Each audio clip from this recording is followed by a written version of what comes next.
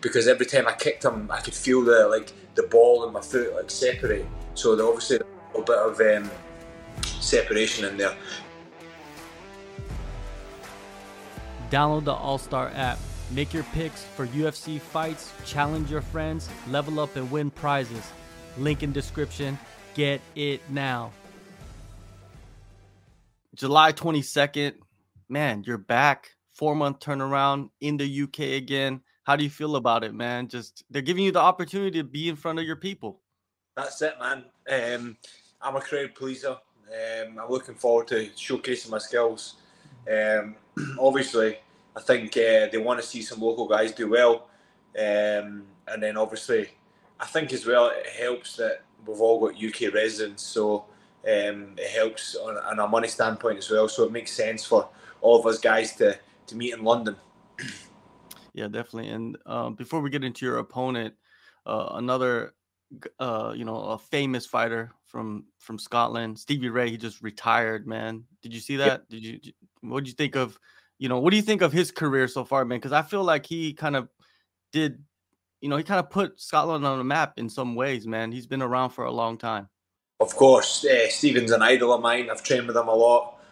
He paved the way for many fighters coming up. So I'm very fortunate to be able to share a training room with Stevie.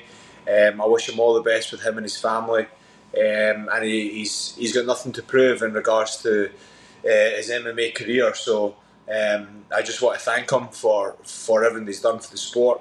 And I hope he finds a new venture, fills a void, because the MMA takes up so much of my time, so I can only imagine what it's going to do to Stevie. So let's hope he's got some different outlooks in life that he wants to go and seize and make some money and do some good things. Yeah, all the best to Stevie Ray, man. He's always been a guy that I've talked to throughout the years and always been a excellent role model, man, for a lot of fighters, man. Very, very good. Your opponent, man, coming up, Yanal Ashmouz, he's a undefeated.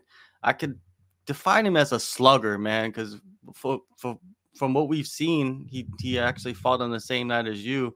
I mean, what are your thoughts on him and the fighting style? That's it, man. He's a slugger. That's all he's got. The only way this guy can beat me is a lucky punch, and it's not going to happen. I'm super confident. Like, I can't fathom how good I've got since I've came here. All the coaches are saying to me, like, man, you're fucking looking good, and like all these things are coming to fruition. All these things are happening and going well in training. It's almost going too well. I'm like, what's going on here? Like, fucking, it can't be that good. Like, someone touched wood or some shit. So, yeah, it's I'm looking forward to. Like, he's a great opponent, and obviously I need to keep my hands up. Yeah, definitely. And, you mentioned right now about, making improvements, right? Since you've been at American Top Team and you've been there for a few camps, what aspects do you feel in yourself? I mean, people can see it in you, but sometimes it's tough to see it in yourself. Yeah, distance management, applying techniques that I've never been able to apply before. Due to an injury in my last camp, I wasn't able to showcase my full capability in the octagon because I had to take like 2 full weeks off training, like doing nothing, like I couldn't walk. So then I had to adapt a different kind of, because before I was working on back attacks and stuff like that. So I had to find a way around about that and not take the back, because when I was putting my hooks in, my ankle was becoming very sore and inflamed. So I've adapted some new skills, some new submissions, and also some positions that are good for riding on someone and draining them. And so I've grown dramatically as a fighter in the last 6 months. And it's all to do with momentum. Like, I've been a momentum fighter since day one. Unfortunately, due to COVID, when I was signed to Bellator, I didn't really get the opportunity to showcase my skills on a regular basis. So now that the UFC have got me, I'm sure they'll keep me busy, especially with the performances that I put on. Obviously, my last performance wasn't up to scratch, but I shook the cobwebs off and the money was in the bank, so I don't give a fuck. Yeah, that's right, man. The money's in the bank. You shouldn't give a fuck about it at all, man. You fought injured then in your debut. Yeah, I had an MTFL injury, so that's a ligament that's in your ankle in the outer part of your ankle. So the latter part of the ankle, which is like when you roll your ankle really bad. So what happened was I was in a wrestling exchange and someone fell on my foot and tore the ATFL or no, yeah, the ATFL. Yeah, I think it's called the ATFL. They tore it like between 50 and 60%. So I had to take 2 weeks off training and strap it up. Obviously, if you see in the fight, I've got an anklet on that. It just the ankle was fine in the fight, but I was still wary of it. So having that anklet on, I had a little bit of tape underneath it as well to secure. Because every time I kicked him, I could feel the ball in my foot like separate. So obviously a little bit of separation in there. But now that injury's completely healed. It took some time.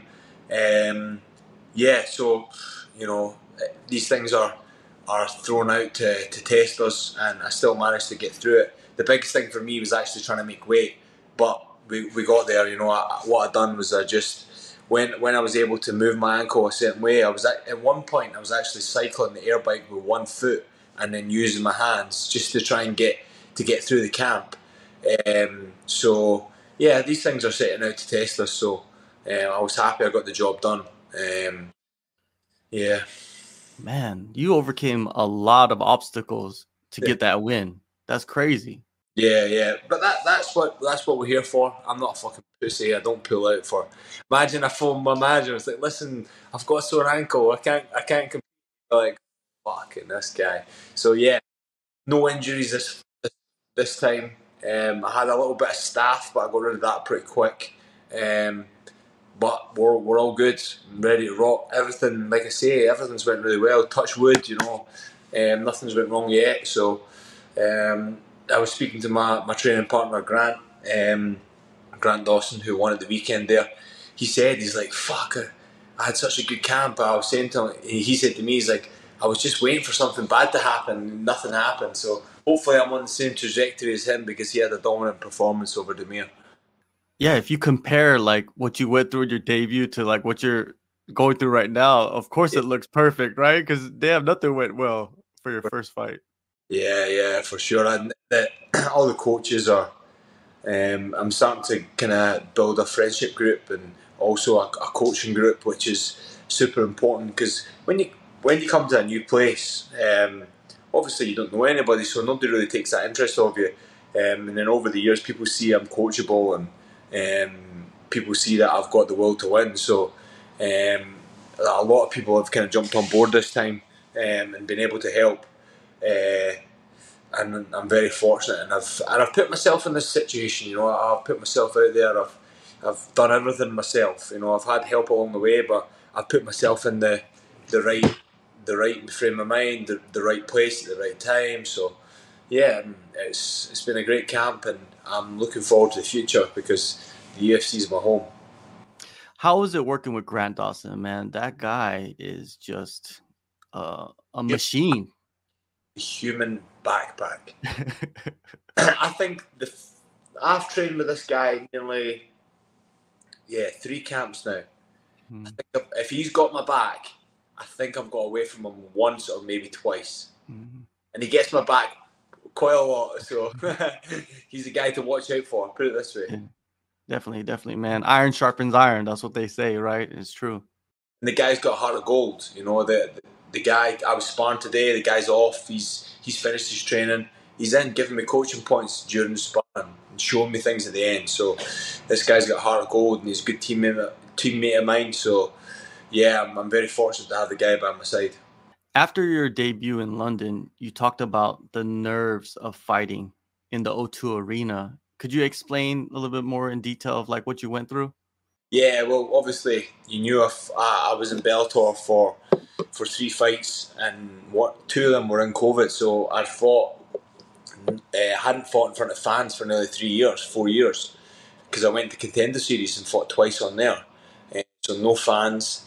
Then going from no fans to 20,000 people was fucking unbelievable. So I walked out. I looked up, I looked down, and then I carried on. So this time I feel way more like in tune with myself. Like in the fight, that's probably why I was a little bit more disappointed, because there was some situations that I could have maybe jumped on a submission or tried the submission, but my corner was shouting rinse and repeat.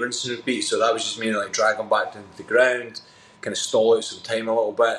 And I think that annoys me a little bit more, because I was so in the fight. Like I knew exactly what I was doing, when I was doing it, and I was so calculated. So this time around it's going to be the same, but I say take risks, but it's a risk one in there. But I'm going to take a little bit more risk, do some things, show my full skill set. Yeah, and you're not fighting injured. You know what I mean? Like that had a huge, effect on you. Yeah, for sure. That was a big one. But listen, I didn't want to make the excuse at the time or after the like when you have the press conference at the end. Like everybody's injured, so it doesn't matter. So I just gotta fucking get the head down and get working. Yeah, I think a lot of people, like fans, when they watched you, that they know you from your performances before, when they were watching your debut, they're like, yo, like he's not fighting like he normally does. You know Yeah, what I mean? Like they're surprised by it, but you showed other aspects of your game. You showed like adjustments that you needed to make and to win the rounds and to win the fight, man. That's something that's extreme experience. yeah, and also I'm very critical of myself. You always got to remember it takes two people to tango. That guy didn't want to fight me. Like he was doing his best to hit and move and stay away and skirt around the edge. And then I would throw, then he would try and counter me. It was a very awkward fight. The guy knew like he was on the verge of losing his from getting chopped from the UFC. So he was fighting scared, unfortunately. But this guy Yanal, I think he's a scrapper. So look forward to putting my hands on him.